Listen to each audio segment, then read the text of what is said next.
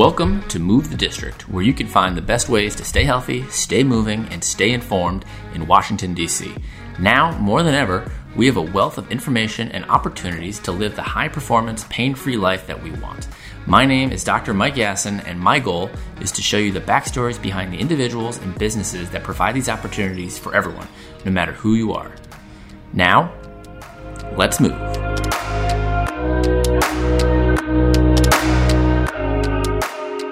Move the District is sponsored by Big League Performance and Rehab. At Big League Performance and Rehab, we help active adults stay that way, pain-free and active during the sports and activities that they love for life. We do this by working on 4 different areas. That's movement, nutrition, stress management, and sleep. When we optimize these 4 areas, you feel better, you move better, and you live better. Head to bigleagueperformanceandrehab.com to see how we can help you stay active for life.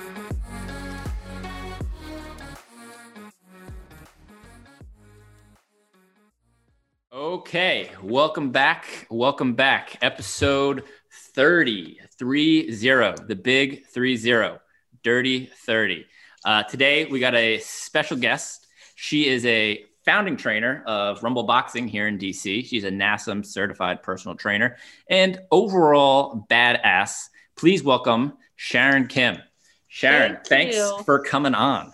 Thank you so much for having me. I'm so glad to be featured, but also just to meet you. Yeah. Well, thank you. Yeah. I think I've been following you for a while just through like social media and finally, we got the opportunity here to connect. So I am excited to keep the conversation going here.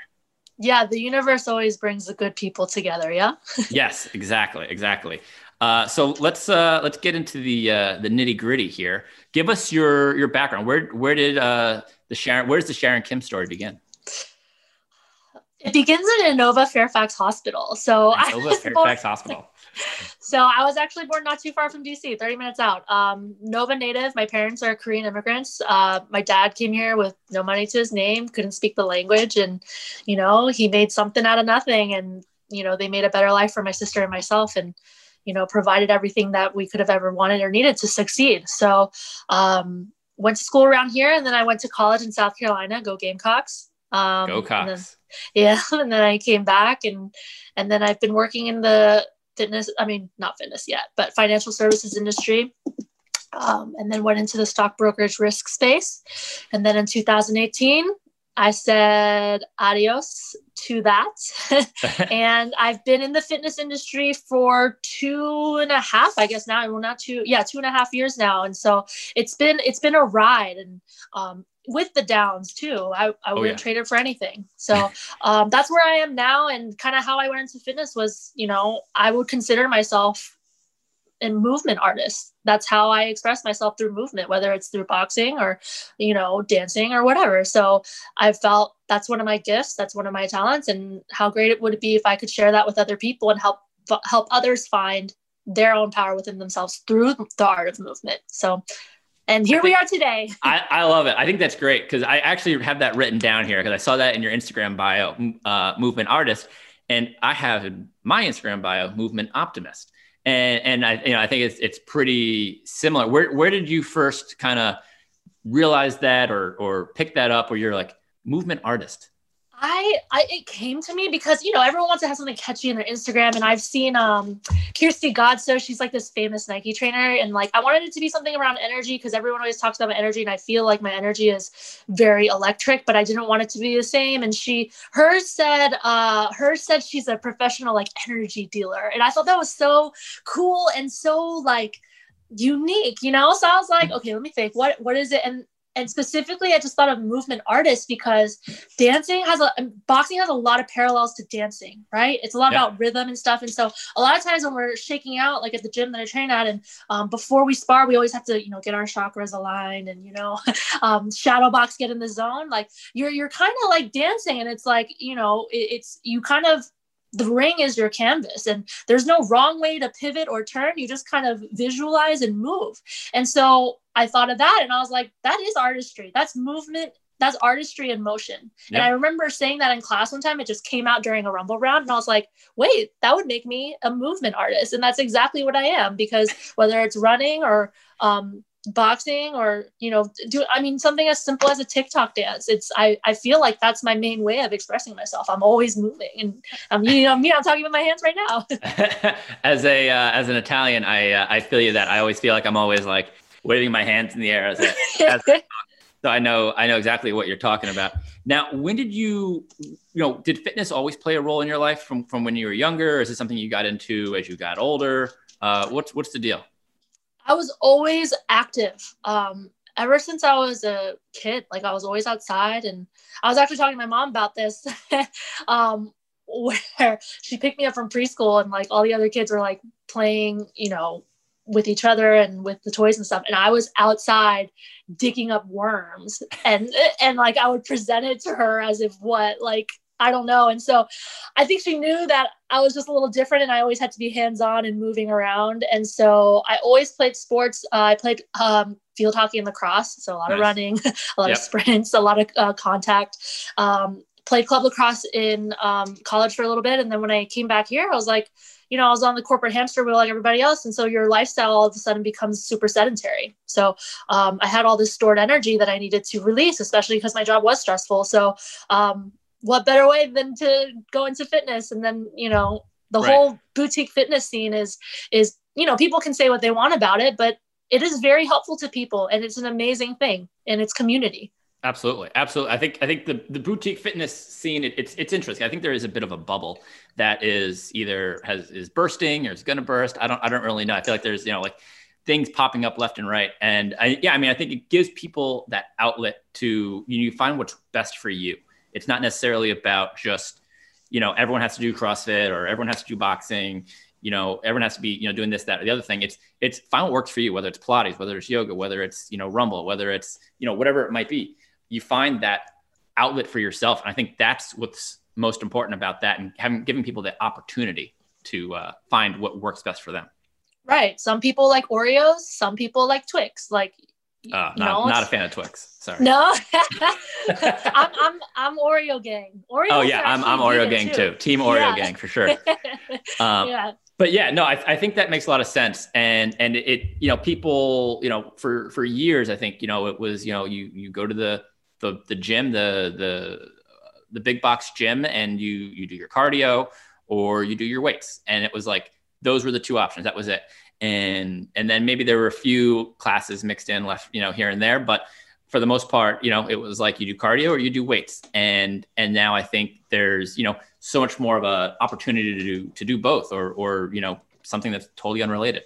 Yeah, I think even myself sometimes, when I go in a weight room, I find like sanctuary in that of being able to just like do your own workout and do your own circuits and focus on, your imbalances and all of that. But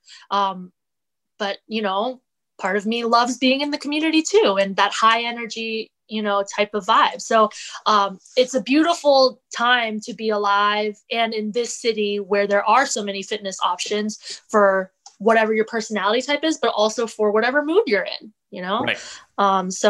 So yeah, it's a beautiful time to be in fitness. And even with everything that's going on, I still stand by that. And it's a beautiful time to be a consumer of fitness in this city. It's a very active city. Yeah. And I think, whatever your vibe is, I think that's, the really important thing. Cause I think it's not so much about cause you can go to any gym really, and you're going to get a good workout. Like they're all going to burn calories. They're all going to build muscle. They're all going to do the right things that you want to get out of a workout. But where do you connect with, the vibe? Where do you connect with the trainer? I think that's the real big key factor is, where do you feel like you belong? I know Soul Cycle does a great job of like that, talking about like their tribe. And I know Rumble does the same thing. But I think, having that ability to create a community and a following and a group of like-minded people, I think ultimately comes down to being like the most powerful aspect of it. Yeah, I agree with everything you're saying. And it's so important, especially because DC is such a big transplant city. And, after college, think about how difficult it is to make friends outside of work.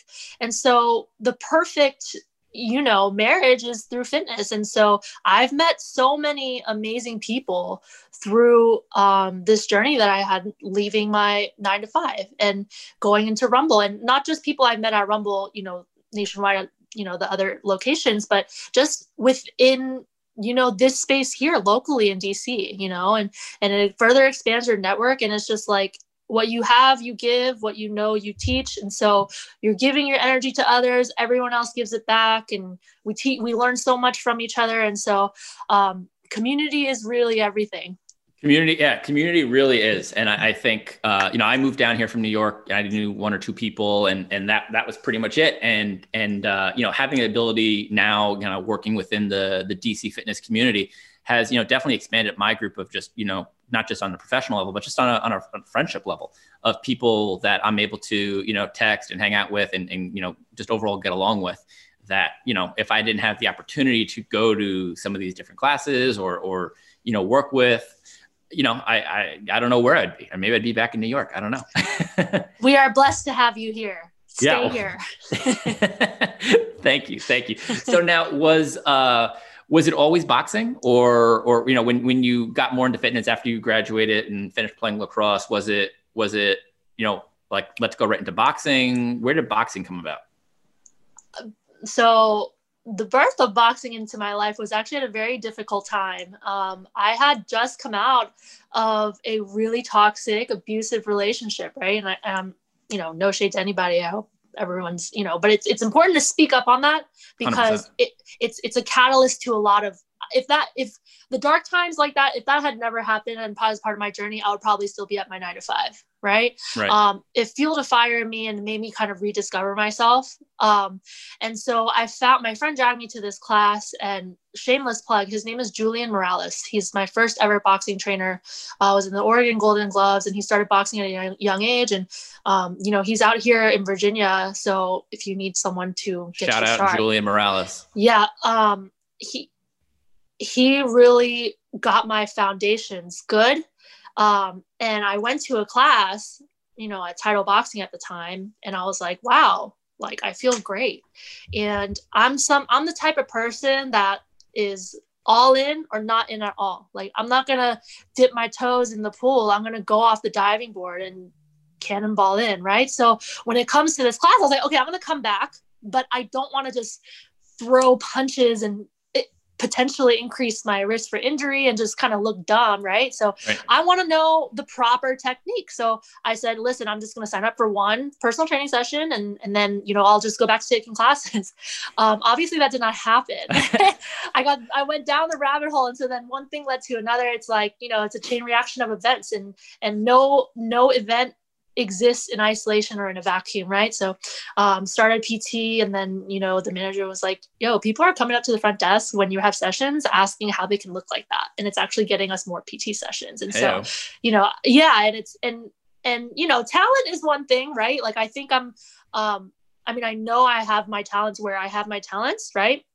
Movement is one of them, and learning things quickly is one of them, but the repetition that it takes for boxing is different in itself. There's always so much to learn, even at the professional level. And so it was the first time I had done individual sports, because I'm so used to team sports, like lacrosse and field hockey. So after that, I went down the rabbit hole, got better and better, started sparring, and now I'm at Headbangers, and for some reason they let me train with them. Barry Hunter and but his name's Patrice Harris. They're like fathers to me, but they are in the Boxing Hall of Fame. They're legends here in DC, and I'm very fortunate to be in the position that I'm in and to be able to train alongside some of the professionals and some of DC's best talent. What are some of the lessons that boxing and being able to spar and be around those guys? What has that taught you? What has that given you? In one way, it gives me perspective, because that's how you grow. I'm from suburban area. I'm from Fairfax. So I didn't know a lot of people from DC, Southeast DC or PG County. Right. And so it gave me a lot more perspective on different people, because before that in DC, I would always hang out, on 14th Street or with the same type of people, your corporate, there's nothing wrong with them, but I diversified, the people in my life.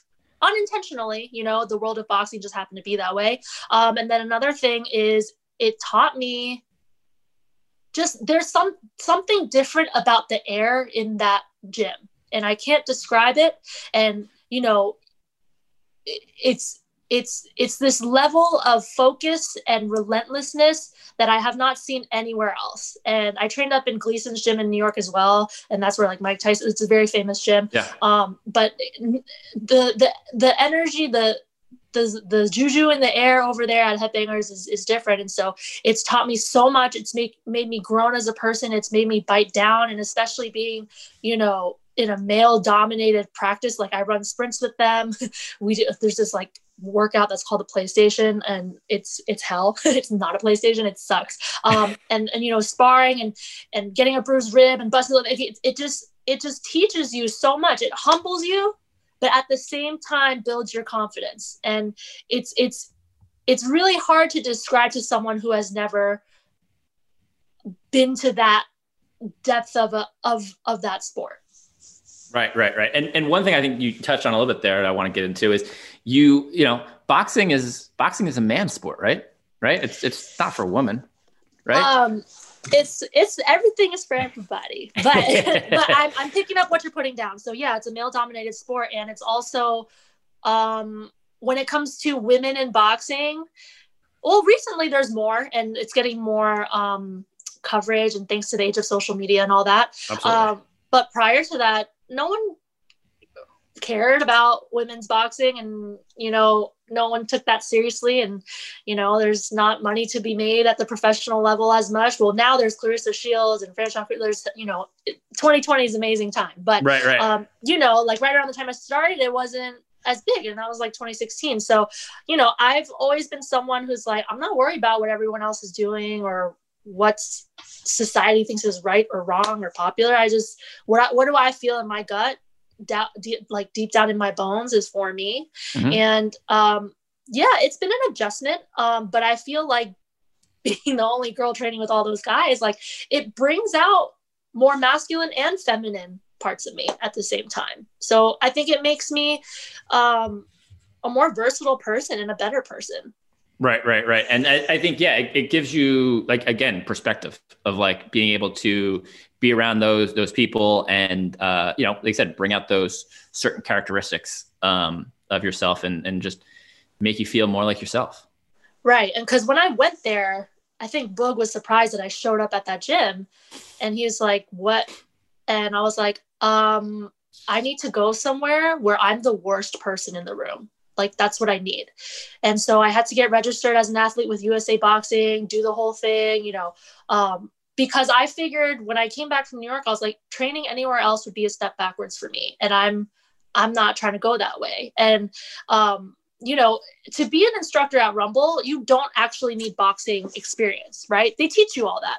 They want you to be a big presence, a personality, someone who can connect, create that community, right? So we have people from all walks of life, models, dancers, runners, whatever, coming in through the onboarding process, right? And so for me, I had prior boxing experience. I can hold mitts for people. And so, from people who don't have boxing experience, I was getting sick of people being like, oh, like you're good at boxing, blah, blah, blah. Because I knew in my head, I was like, but I'm not good, And good is right. What's good? Ask. Right.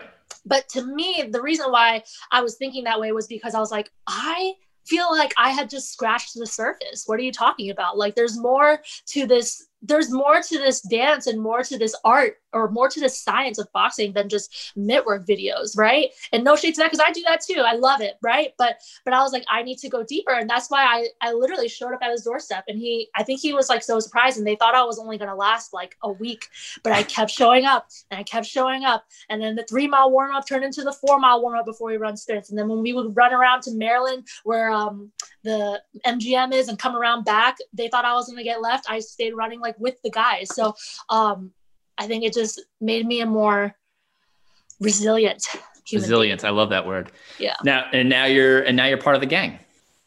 Yeah. I mean, COVID's made things a little difficult. Right. And however, it's in the summer when it was, because, the winter, it gets more dangerous because people go indoors. In the summer, we were out on Anacostia track every damn day. And it would be 103 degrees outside, and we would be sparring out there on the track, running sprints on the track. And I am on the risk on like how how risk averse I am with COVID. I'm like extra. And so I would wear masks outside in the heat while sparring in the middle of July. Oh man. Yeah. I feel like in that because District CrossFit, they don't have air conditioning, and Oh God. and so our space, the big league space, has heat and AC, thank God. But the gym, it's a 10,000 square foot warehouse. There's no AC. There's some space heaters which do a little bit, but on days like this where it's like 32 degrees out, it does absolutely nothing. But yeah, no, I know the feeling of wearing a mask. Yeah. Do you have a mask recommendation, by the way, while we're on the topic? Oh man. Well, not a specific brand. If I'm being honest, I get mine from Amazon. Are you like a cotton mask person? Or are you, I mean, we paper mask, we just, throw it away. I mean, black. Oh, black, gotta be black, all black, everything. Yeah. So like DC Fitness, so DC Fitness. Because I don't like the white and the blue, so I get the black, but it depends on the situation, right? Like when I would in the summer when I was protesting, I would double, triple mask. Oh, yeah. And then, if I'm working out and if I'm in a group class, or when I was teaching Rumble, they got us these Under Armour masks, but that actually broke my mic because it got so wet underneath the mask. It's heavier. So I like lightweight, but still the black ones I wear, I know they're from like Amazon or something, but there's still 4 layers to them. So I'll wear that. And then if I'm like doing like I don't know, like if I'm going on a date and we're outside, I'll do like the cloth, a cute one with the little chain. Right. But safe, but make it fashion. Right. Of course. So wait, did you have to have the microphone inside of the mask? Is that how you did it? You didn't have to. But one thing that sets Rumble apart from a lot of other places is, and this is what we learned in the beginning of our training too, is Rumble focuses a lot on sound quality. So our mics, our sound system, our speakers, all Bose, like that meant a lot to me because I'm someone who's big on sound too. Oh yeah. And so everyone's voice isn't like this, but for my voice, it sounded it has the most clarity when we put the mic right up against your lip. And so when we were running tests, when we were about to reopen, I put it on the outside and I was like, it's not hitting the same. And then I'll have to turn the music down and then the moment won't feel the same. The experience won't be exactly the same. So I'll put it underneath the mask, but not everyone does that. Gotcha. It's just personal preference. Right. I mean, yeah, you got to do what you got to do. Just another pivot, a 2020 pivot. Yes, exactly. I'm a big fan of the Lululemon masks. Oh yes, those are good too because they wrap you tie it around. Yes, they got 2 straps on the back, so you can pull it down around and wear it around your neck if you need to. Pull it up, and it goes around your head, so that's nice. And it's got the middle seam. The middle seam is honestly the most important part for wearing a mask and working out is having a mask with a middle seam, in my opinion. Because that gives you like that little pocket of air and allows you to breathe a little bit more. Whereas like if you wear a cloth mask when you work out, it feels like you're being waterboarded. It's awful. Yeah. So I definitely don't work out in the cloth ones because I had to learn that the hard way sparring in the middle of July outside in the heat. And then with the paper, I do that trick where you like tie it around your ear so it gives you more space. Oh, in the yeah. middle. Mm-hmm. Yeah. But I mean, if I'm working out, I always bring, 3 or 4 masks with me to switch out when they get like soaked. Yeah. I did that for like my first class I went to when gyms reopened was I think it was an Elevate class. Shout out to Elevate. And yeah, I brought 2 masks with me, and probably about halfway into the class, maybe like 2/3, I all of a sudden was just like sucking in this mask like to the back of my throat, and I was like, this isn't gonna work. Right. And they're like, why are you slowing down? I was like, because I can't breathe. Right. It's funny that you mentioned the waterboarding joke because literally when I was in class, this is when we reopened, I was taking Lauren's friends and family class, and I looked next to me. The guy is like hunched over. And so I had to go over. I was like, yo, are you okay? And he's like, yeah, I'm okay. I just feel like I'm getting waterboarded. And I was like, oh no, it's a whole thing. Cause people will make performance masks, but it's like, how can you make it lightweight and breathable, but still effective? And that's tricky. That's the thing. And I think Lulu's done a good job with it. I actually haven't worked out in it yet. I've worn it for like some hikes, and I've worn it during the day at work and everything, and it's been pretty good. I haven't run in it yet, so that's like the true test, I think. But I was breathing pretty heavily on our hike the other day in Rock Creek, so so I think it works. But we'll see for sure. But I had another mask that had like the middle seam, and the middle seam I think is like the most important part. So is very important. That's my plug on workout masks. Cause I think it's one of those things where people are like, oh, I'm not going to go to the gym, or I'm not going to, work out until I can get a mask. And it's like, just wear the mask. Just wear the fucking mask. Nah, for me, that's like a small, not even barrier, right? Like if I didn't have a mask, I would grab a t-shirt, tie it around my head and still go on my run. It sucks, right? Like it sucks to wear a mask. No one wants to do it. It sucks. I hate it. But it's like, this is just the reality situation of it. And just do it. Everyone does it. It's not enjoyable, but this is what we got to do. So just do it. And I just try to reframe my thinking. Cause listen, I'm out here running with the mask on in the heat in the middle of the summer and in the winter too. In the winter, it's quite nice because it keeps your face warm. But big plus, yes. But the way I see it is kind of like, I bet this is how it would feel if I started training for running in Denver, Right. That's just how I try to see it. I try to reprogram my perspective. And so it's like, when this is all over, we're all going to be flying, breathing easier. Oh man, I can't wait till that first workout back at a class with no masks on. Oh, it's going to be so hype. It's going to be special. Yeah. Let's talk a little bit more about, the impact here of COVID. I think COVID has really kind of affected, it's affected everyone. No, not beat around the bush here, but, mentally, professionally, financially, delve into a little bit about how you've been, just coping. I really took my super nitty gritty attention to detail, Excel whiz, finance background, and just dumped it on this pandemic when we got furloughed, right? Like I always had my clients and I always, had my own personal thing on the side, but it became a full-time thing, plus teaching classes under my business when COVID hit, when we got furloughed. So, I just completely reorganized my business as everyone else in fitness has had to. And I won't forget it. His name's Wes Doles. He's an amazing trainer. He's a strength and performance trainer, but he's out in, I believe Arlington. But he posted this Instagram story at the beginning of COVID when lockdown first happened. And he was like, all right, guys, this is it. Like everybody strap in. This is where you're going to see which trainers kind of shrivel up, or who's going to come out at the top. Right. So, yeah. I laughed at it, but he has a point, because 100%.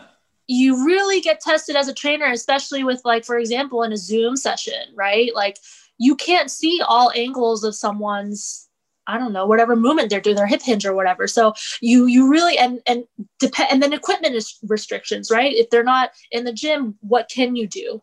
So it really makes you a better trainer. That's how I try to see it. And financially, it's just been, in the beginning, DC unemployment office didn't have the capacity. No. It wasn't ready for the capacity of requests coming through. So I didn't get through until we went into lockdown in March. I didn't get through the system till July.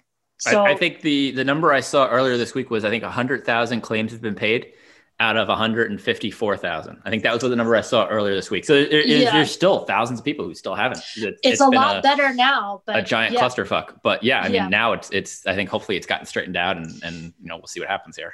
Yeah. So to not even have the government be able to have your back, and at that time was a scary feeling, and the rent is still due. So rent is still due. Yeah, literally and figuratively. So, I just applied. I got real organized real quick. I'm my own accounting department. I'm my own marketing department. I'm my own risk department, where I, hedge and weigh and see which class is and isn't working, and how can I work smarter, not harder. I'm not going to bust my ass and sweat for one person to show up, kind of thing, Yeah. As much as if this were Rumble and one person showed up, I would give the same energy to teach the class to one person as I would a 60-person class. I'm not saying the amount of care, but I'm saying energy is not unlimited, and my energy during this pandemic is not unlimited. So I was trying to see, how can I work for myself at the same time? Right. So that's just been an adjustment. And at the same time, with everything happening over the summer, and DC was just definitely a hostile place to be, with the landscape and everything. Everything just kind of boiled down and kind of broke me. And I'm very open about that, just because I know that I can't be the only person who has been struggling mentally, physically, financially, spiritually, emotionally. And I don't think I'm crazy. I saw this part in Glennon Doyle's book, but I'll say this part first. I don't think I'm crazy for reacting normally to a crazy world, right? I think everybody else is crazy for trying to like be like, no, nothing's wrong, and so and that's the thing. In Glennon Doyle's book, she was like, my daughter was crying over polar bears and how the ice caps are melting. And I was like, why is she crying over that? And then she was like, no, but then I realized she's feeling what she should be feeling. She's appropriately responding to a broken world, Right. And we're crazy not to be.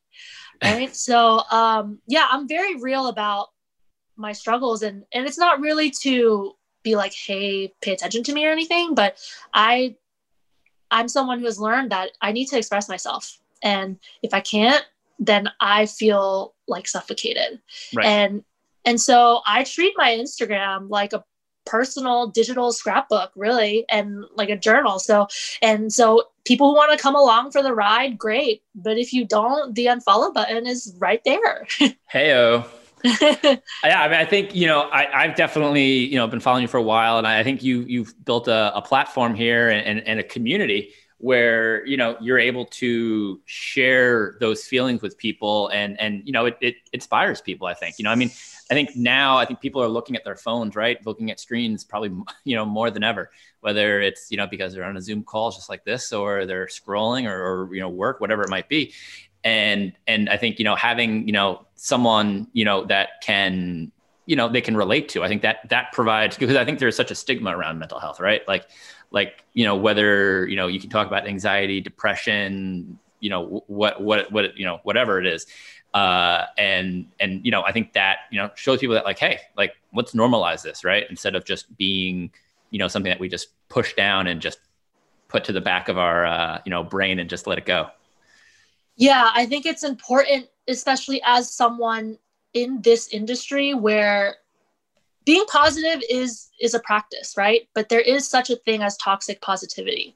And especially in this industry, I think it's important to have somebody who's real in the age of edited pictures or fit tea or, quick fix, workout programs and models, and listen, everyone's got to make their bread, everyone's got to market themselves. I totally understand that, and everyone's on their own journey, but for me, I was like, listen, I'm talking millions of people suffer from depression.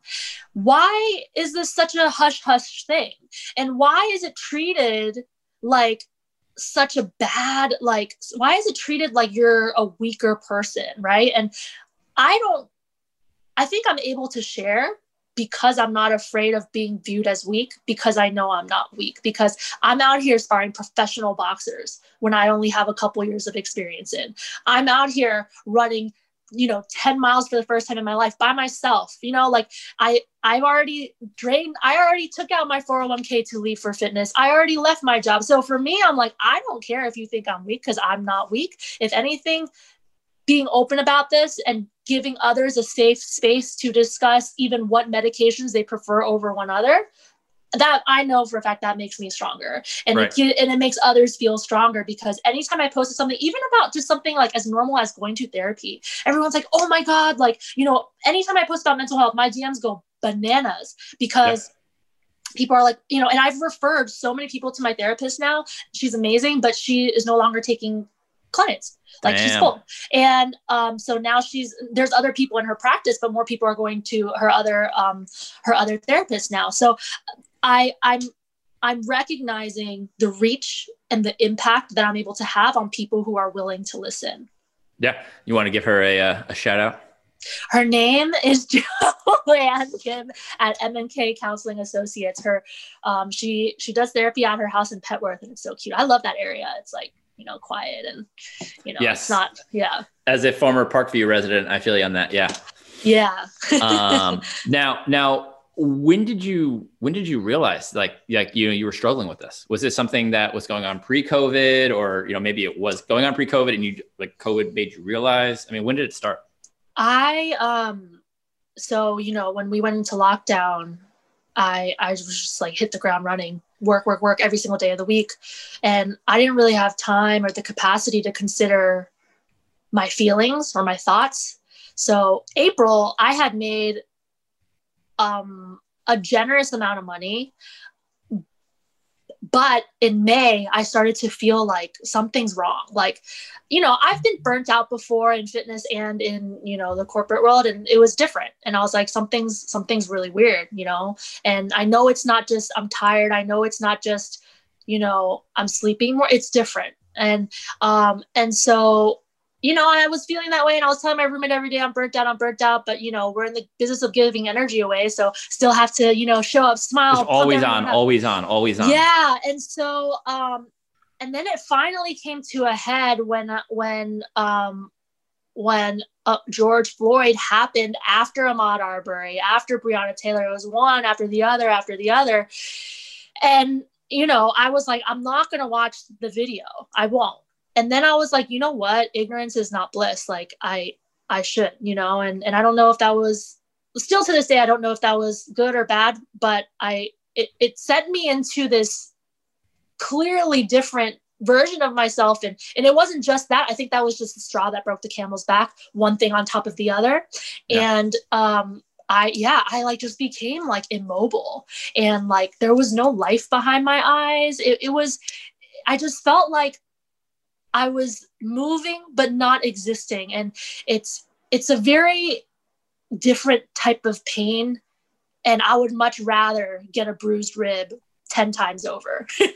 And so, yeah, like my roommate would see me like on the floor of our balcony, just looking outside and like not even moving, not even on my phone, and just like unable to move. And that's the thing. It's like, that's what people think depression, quote unquote, looks like. However, depression takes no like poster child form, right? It looks different on everybody. So some people have high functioning depression. Some people are really good at turning it on for you. And then the second they get home, they can't hold it together, right? So you really never know what people are going through. And I feel like in May was when I realized like I need help. And so, I tried things on my own. And then finally I was like, I don't know why I've been putting off therapy so long. Maybe I had been stigmatizing it myself. And so I was like, let me go to this therapist. And this happened on accident. Someone I had no idea who she was reached out on Instagram in my DMs. And she was like, hey, I've been following you, since Rumble. And I really, respect that you're an Asian American woman in fitness. And, she felt like she could connect. And so she goes, I know how important it is to have a therapist who can understand you. So she recommends Joanne, and she's like, yes, she's Korean and she's a child of immigrant as well.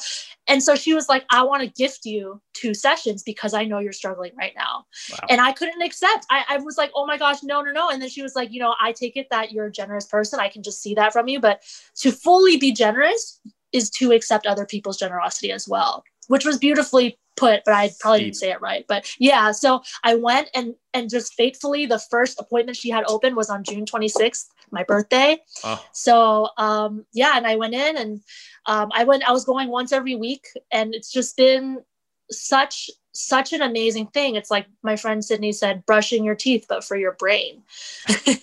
And so now I just graduated. I'm going once every 2 weeks. But yeah, I just think everyone needs therapy. Always. You need an unbiased person to label what you're thinking, seeing, feeling, because we gaslight ourselves more than we think. Right. Do we ever graduate though? Do we really graduate?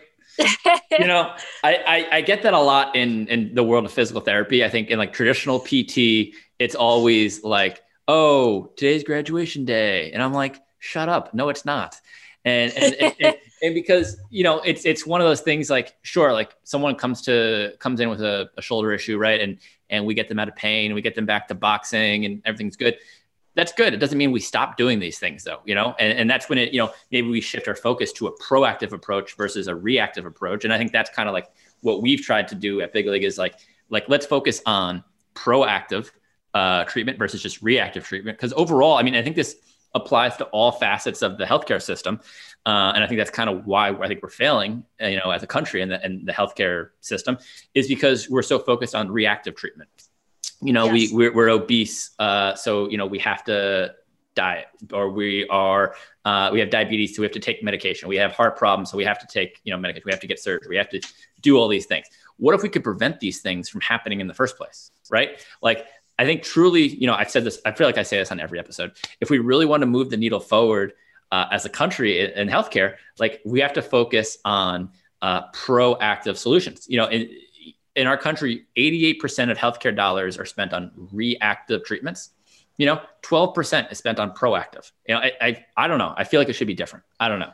No, I agree with you 100%. 100%. Yeah. And so I think, it's the same. I think it's the same thing with what you're doing with your therapy is that it's like, you're still going every other week. It's not,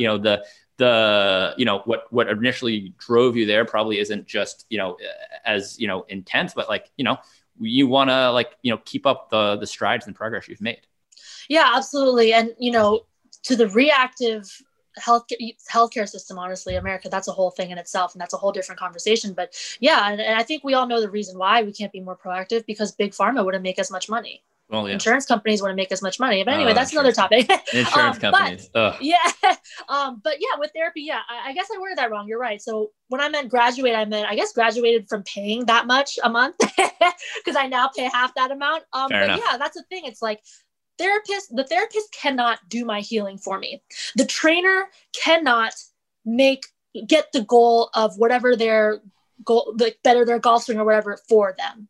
You cannot fix the shoulder. You know what I mean? Like, they have to want to do the work, and like, they have to implement the movement patterns. They have to want to change. So yeah, so the practices we do in therapy, like, I am now able to self-regulate and challenge some of these thoughts when I'm in certain low waves, because depression comes in waves. And so it's a constant practice, and it's not necessarily about, am I better or am I not better? It's more about, am I moving forward, and what am I doing to safeguard against or to be better prepared for when the next wave comes, or when, now I'm better equipped to know what situations I can and cannot handle, because, being in those protests as an empath really was detrimental to my mental health, which is another reason why I started going to therapy. Now I know myself better, that I am not able to, function honestly in those environments. So that's the thing with therapy. It kind of brings more awareness to the things you're not seeing. Right. And I think, I see it like on my end of things where it's like someone comes in with shoulder pain and they're like, fix me. I want to be fixed. And you're like, no, that's not how that works. I view myself as like Obi-Wan, and I view, whoever I'm working with as Luke Skywalker. Like I can, help you. I can put you in a position, but ultimately, yeah, you gotta, get down to business and do the work, however that may be. Right. And that's the thing, like, anytime I take a client on and, there's a assessment, the functional movement screen that I do, that's what we've been trained to do at Equinox. And so that's why I still run my own version of it. And, they'll be like, oh, I have knee pain, or, I have this, that, and the other. And then you see the way they move, and you're like, okay, yeah, no wonder you realize how little body awareness people have. And I'm not saying like my clients in particular, I'm just saying people in general, right? Like the average working person has no idea about the imbalances, and they don't, in their left leg versus their right leg, they don't know. Right. And so I mean, you can relate this back to therapy. It's like, we're so comfortable talking about, our dating life, our sex life, or what we ate or whatever, but can we talk about our thoughts without stigma? Can we talk about our movement quality? Can you, not you, but can the average person specifically point to the root cause of their knee pain? Because what they're saying in their back, the back may not be the culprit. The culprit could be your tight hips, So like, I think people can benefit from more body awareness. People can benefit from more mental self-awareness. Absolutely. I think, like going into that, I mean, and there's so many like harmful narratives out there too, right? Where it's like, on like, where it's like, you shouldn't be discussing your feelings. You shouldn't be involving politics. You shouldn't be, and I think, as a society now, we're kind of at this point now where we're over the bullshit. We're over like kind of just like hiding behind, whatever, a smile and like, and it's time to like, let your feelings out. Cause I think people want to know that. I think people want to know how you feel. People want to know where you stand. So I think it's important that, we do speak up and put these things out there. Cause I know like for me, things like, people shouldn't, squat because it's bad for their knees or they shouldn't deadlift. It's bad for your back. And it's like, come on, give me a fucking break. So I think, that we need to, do more of, speaking up and putting these things in the forefront so that, people know, people, like you said, people just, there's a lack of awareness out there. It's like, oh, like, I've been, stretching since I was in a gym class as a first grader. Right. And you're like, stretching is good. I have to stretch because it's been drilled in my head. It's like, well, actually stretching doesn't really have any benefits. It doesn't have any negative effects, but it's, one of the things that's, if you like to stretch, go ahead and stretch. And so it's like, finding those, these narratives out there where it's like, oh, well, I'm super tight, I'm not stretching enough. Meanwhile, they like bend over and like palm the floor. And it's like, no, you're not tight. Yeah. And so, it's one of those things where, we have an opportunity to like kind of spread those messages out there. And I'm talking about from like the healthcare aspect of it, but yeah, it goes deeper into like the political side of things, as well as, the mental health side of things. And it's this whole spectrum of like addressing things versus just avoiding them. Yeah. And I think in the age of social media where information spreads so quickly and is shared so quickly, it would be foolish not to share what you know, right? What you have, you give, what you teach. So, keep spreading your knowledge. I see your posts. They're amazing. Thank you. And speaking of sharing information, I'd be remiss to not talk about the fact that you are probably the first viral TikTok sensation to be on the show here. So I feel honored to be in the presence of a TikToker. I've been weighing the advantages and benefits as of being a TikToker for, and I'm using that as a noun, right? That's the correct grammar term, right? TikToker, right? Yeah. And I've been weighing the advantages and the pros and cons here. And I like have been on the edge of my seat, I think for like the last 6 months of like, should I do it? Should I do it? Should I do it? And your TikToks they crack me up. When was this a quarantine thing? Was this pre-quarantine? When did you decide to make the plunge into the world of TikTok?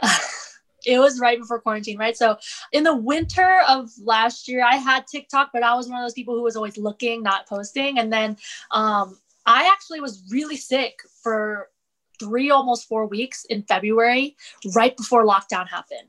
The doctors confirmed that it wasn't COVID, but now I'm like, I don't know. But they said it was just a really bad sinus infection. And I had never been that sick in my life. Like they ruled out the flu, but I was just in bad shape. So the first round of antibiotics didn't work. They had to give me a stronger one that like made me dizzy. But towards the end, so I was already self-quarantining for 3 weeks because everyone was talking about COVID, but nothing shut down yet. So I was like, let me just not go anywhere, right? Because I was sick. And then I started to feel better. And then everyone was sensitive about it because it was right before we shut down. And I was like, I think I'm ready to come back to Rumble. And they're like, hold off. Like, we don't know yet because, COVID. And so around that time, around week 3, I was like, you know what? Like, I'm not done with my antibiotics, but I feel well enough to move. So I was like, why don't I just make a TikTok? Because at that time, only like 2 or 3 people that I knew had TikTok. And so I was like, yes, like, let's do this. Cause like Instagram, people are curated and, they use these filters and then they pre-think their captions. TikTok is a place where you don't have to be an Instagram model to thrive. You literally just need a personality and something to offer that people find either entertaining or useful or knowledgeable. And like the following creates itself. And so I'm not even a spectacular dancer. I'm a very, very average dancer. Right. But I think people can feel the energy, like my energy through the screen. Right. And so within the first 2 months, it was like 11,000. And then, I actually stopped. Like when I had depression, I like never posted or like once in a while. And then in the fall, like when my depression got a lot worse, I just didn't at all. And so now I recently started coming back because I do have that creative energy again. And like I want to be playful and play. That's honestly what it is. We're playing. and I think that's why I now have the followers that I have, and I don't even know anyone on TikTok. Well, now a lot of people have TikTok, so they can look at my old TikTok. Sometimes I'm like, oh, I just put myself out there too much, and then part of me is like, you know what? No, like there's entertainment value in this one by me just being me and being able to laugh at myself and laugh at, you know, the dating scene in DC. Oh my God. And people resonate with that. And so in a way, that is a coping mechanism of it, and that's not unhealthy, right? I'm not numbing with like drugs and alcohol and any other harmful behaviors. I'm numbing with like, I'm not numbing, but I'm like, I'm using community, right? Like shared pain that we can laugh about is something that makes us all feel better. Oh yeah, I think the one you had about like the gingham shirt, like that cracked me up because I've never owned that shirt, but I remember like 5 or 6 years ago, some of the girls in my PT class were like saying the same thing. I think there's like an Instagram account with like that gingham shirt or something like that, and I saw that and it like brought me back to that. I was like, oh shit, I was like, that's still a thing. And then I think you had the one about crossing over into Clarendon too. That was great. Has that helped you on like the business side of things? Actually, I've had trainer requests through TikTok, but through the DC ones that were on like Overheard DC, no. If anything, it helped my dating prospects.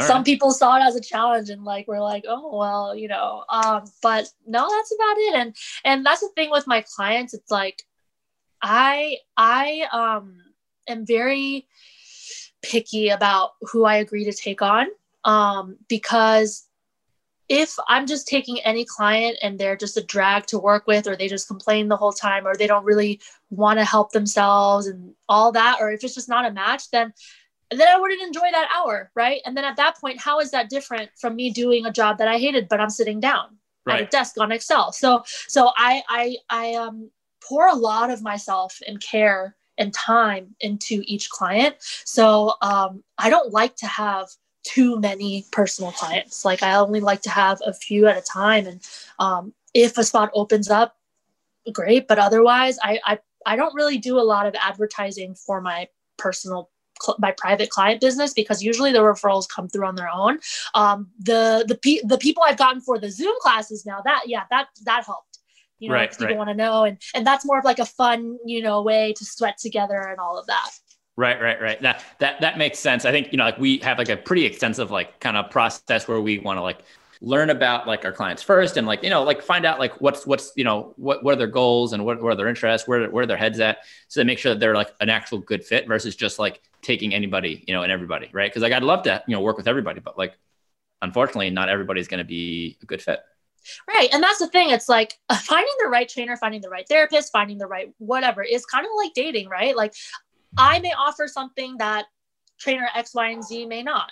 And it may not be because listen, we can all teach the same, we can teach the same program, right? Like we can read off the same program, have the same pull push ratio, whatever. But how am I going to make you feel versus the person, you know, that's over here, you know? And some people, my energy is not going to be good for someone else, right? So that's the thing. That's why it's good to have different types of trainers in this market. Some people will say it's an oversaturated market, and sometimes I do agree. However, in terms of DC's like amount of trainers, I love it. And sometimes if I like when I left for New York, I gave all my clients to like I have colleagues because I used to be at Equinox, and the beautiful thing about the trainers in DC is everyone is knowledgeable. So you don't, when you sub them or whatever, you don't have to worry. Does that make sense? Yep. So yeah. So with these increased dating prospects, have they been successful dating prospects, or are we still on the look? Or do we not want to talk about it? It's okay. No, I'm an open book. I will talk about like if I get my nails done or if I go get something waxed. I don't care. But okay. I would say I'm not settling down on one person or anything, but I'm also not like going crazy, right? You know, I'm very picky about who I spend my time on.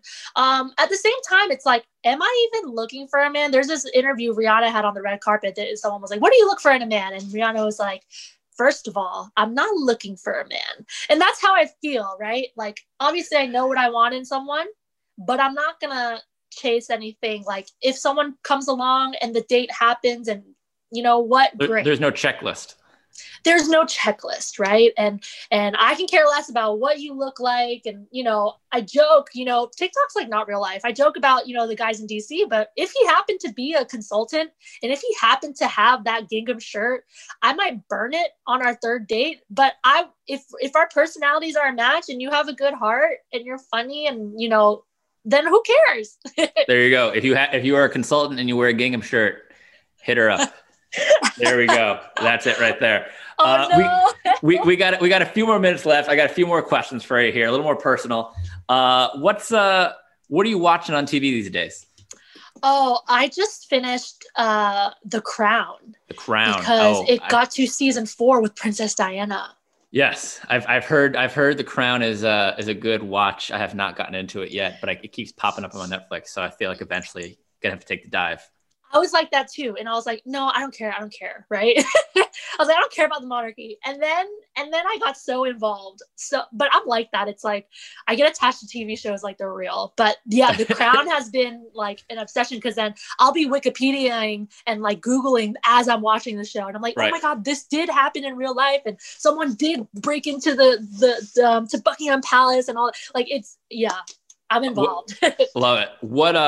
What book are you reading, or what's the last book you've read? So I like to rotate between 3 at a time, actually.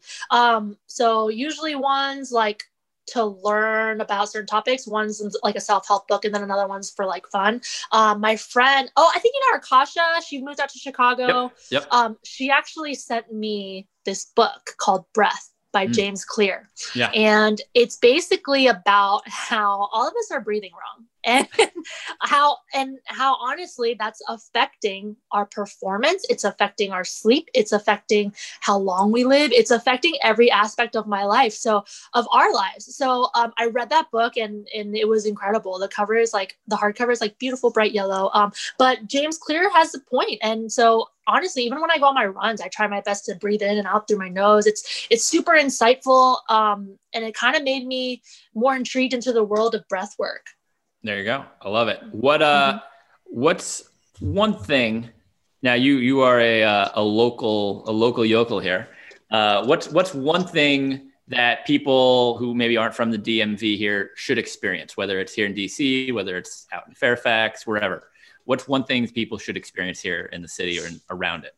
I love these questions. And you can't say like the mall either. Come on, no. Let's be real, right? No. Okay. So, ramen isn't the first thing you think of when you think of DC. And DC has great ramen spots. Everyone knows about, everybody knows about Takaya and all those places. But listen, I don't even want to tell this secret because then everyone's going to go and there's going to be a wait. But there's this place, all right? It opened like 3 months ago. It's where? Guess what? Right by my therapist's house. I'm in Petworth. I'm actually going there tonight. It's called Menya Hosaki. Okay. Oh, I literally just read about this place. Yep, the Washingtonian wrote about it, and I low-key was like, can you not write about this? I'm like happy for them, but don't write about it because everyone's gonna go now. But it's COVID safe, like you can eat. I always eat outside and they have heaters and it's such a cute little tucked away, quiet. You go to the back and they have like the lights, the vibe is right. But the ramen itself, listen, they have 2 vegan options and I've tried the vegan options. They taste amazing. I'm not necessarily a vegan, but everything on the menu is so good. And the guy behind, I think his name is Eric. He's also a Korean American from I think he's from like the Baltimore area, but I've just found his story inspiring too, because he used to be a financial consultant. He left his job to study ramen. His passion was in noodles, really. So he studied under, I forget what his name was, but some famous ramen man in Brooklyn, I think. And they had the ramen shack. And so he has this one ramen bowl called Triple Threat. And it's like it's like, is it homage or homage? I don't know. Homage. Yeah, homage to Amish are the people in Pennsylvania. Oh my God. I'm going to be embarrassed after this podcast. But it's to his mentor and it's so good. So homage, you were saying. Homage. Homage, G-E, homage. Homage? Homage? I don't know know. what you're saying. I haven't had coffee today. It's all right. Awesome. I'm definitely now that you said that it's legit. Now I'm definitely gonna have to check that out because I love like the vegan ramen broth from Jinya. I know they So good. I'm not vegan either, but they got the vegan broth there is so good. It's so good. Yeah, that's a good one too. But I would say Menya Hosaki, especially because not a lot of people know about it yet. And my friend that I went with for the first time, she's half Japanese. And so she's like, there's no good ramen in DC unless you go to New York City or Japan, you know? And so she was like kind of a ramen snob. And she was like, yo, this place is good. And I was like, ah! And so, yeah, I would say go to Menya Hosaki. Forget the mall and all that touristy stuff. This is where people who know and live in DC will go. There you go. All right. What's the best thing that's happened to you in the last week? A little bit of positivity here. Oh, in the last week. And you can't say coming on this podcast. Oh, boo, you took my answer. I'm just kidding. The best thing that happened to me this week is I actually went on a first date. And like, that sounds so trivial, right? But in this age of COVID, and because I am an extrovert, I thrive off of human interaction. So, you know, like, I'm not going to talk about the person because like, you know, I don't know what's going to happen or whatever, but like, it was just so refreshing to have genuine chemistry, to have genuine conversation, and just to like, you know, like get dolled up. And because I live in leggings and no makeup, right? I never wear makeup anymore, especially in COVID. So it just felt good. And I mean, even if it was with a girlfriend too, you know, but I think it's important. It just made me realize how much I took in-person human connection for granted. Yep. And so it just felt so good. I mean, we ate outside, COVID safe, all of that. And I'm crazy. Like I made sure negative test results, show me the papers, you know? But yeah, that happened on Saturday. And so, it was just so refreshing. And human interaction. Yeah. Right. And then fast forward like 6 months from now when we're all vaccinated and you're like, and you're back out with people and you're like, I just want to stay at home by myself. No, I'm going to be at every concert. I'm going to be out. I'm going to be out acting a fool. Not a fool, but you know, but a fool. I'm going to let some energy out. You feel me? There you go. All right, Sharon, thanks so much for coming on the show. I appreciate this was awesome. We're definitely going to have to do it again. Thank you so much for having me. Be safe. Thank you so much for listening to Move the District today. If you want to find out more about our guests or about Big League Performance and Rehab and how we can help you continue to be active and pain-free, head over to bigleagueperformanceandrehab.com to learn more. Thanks, and until next time, keep moving, DC.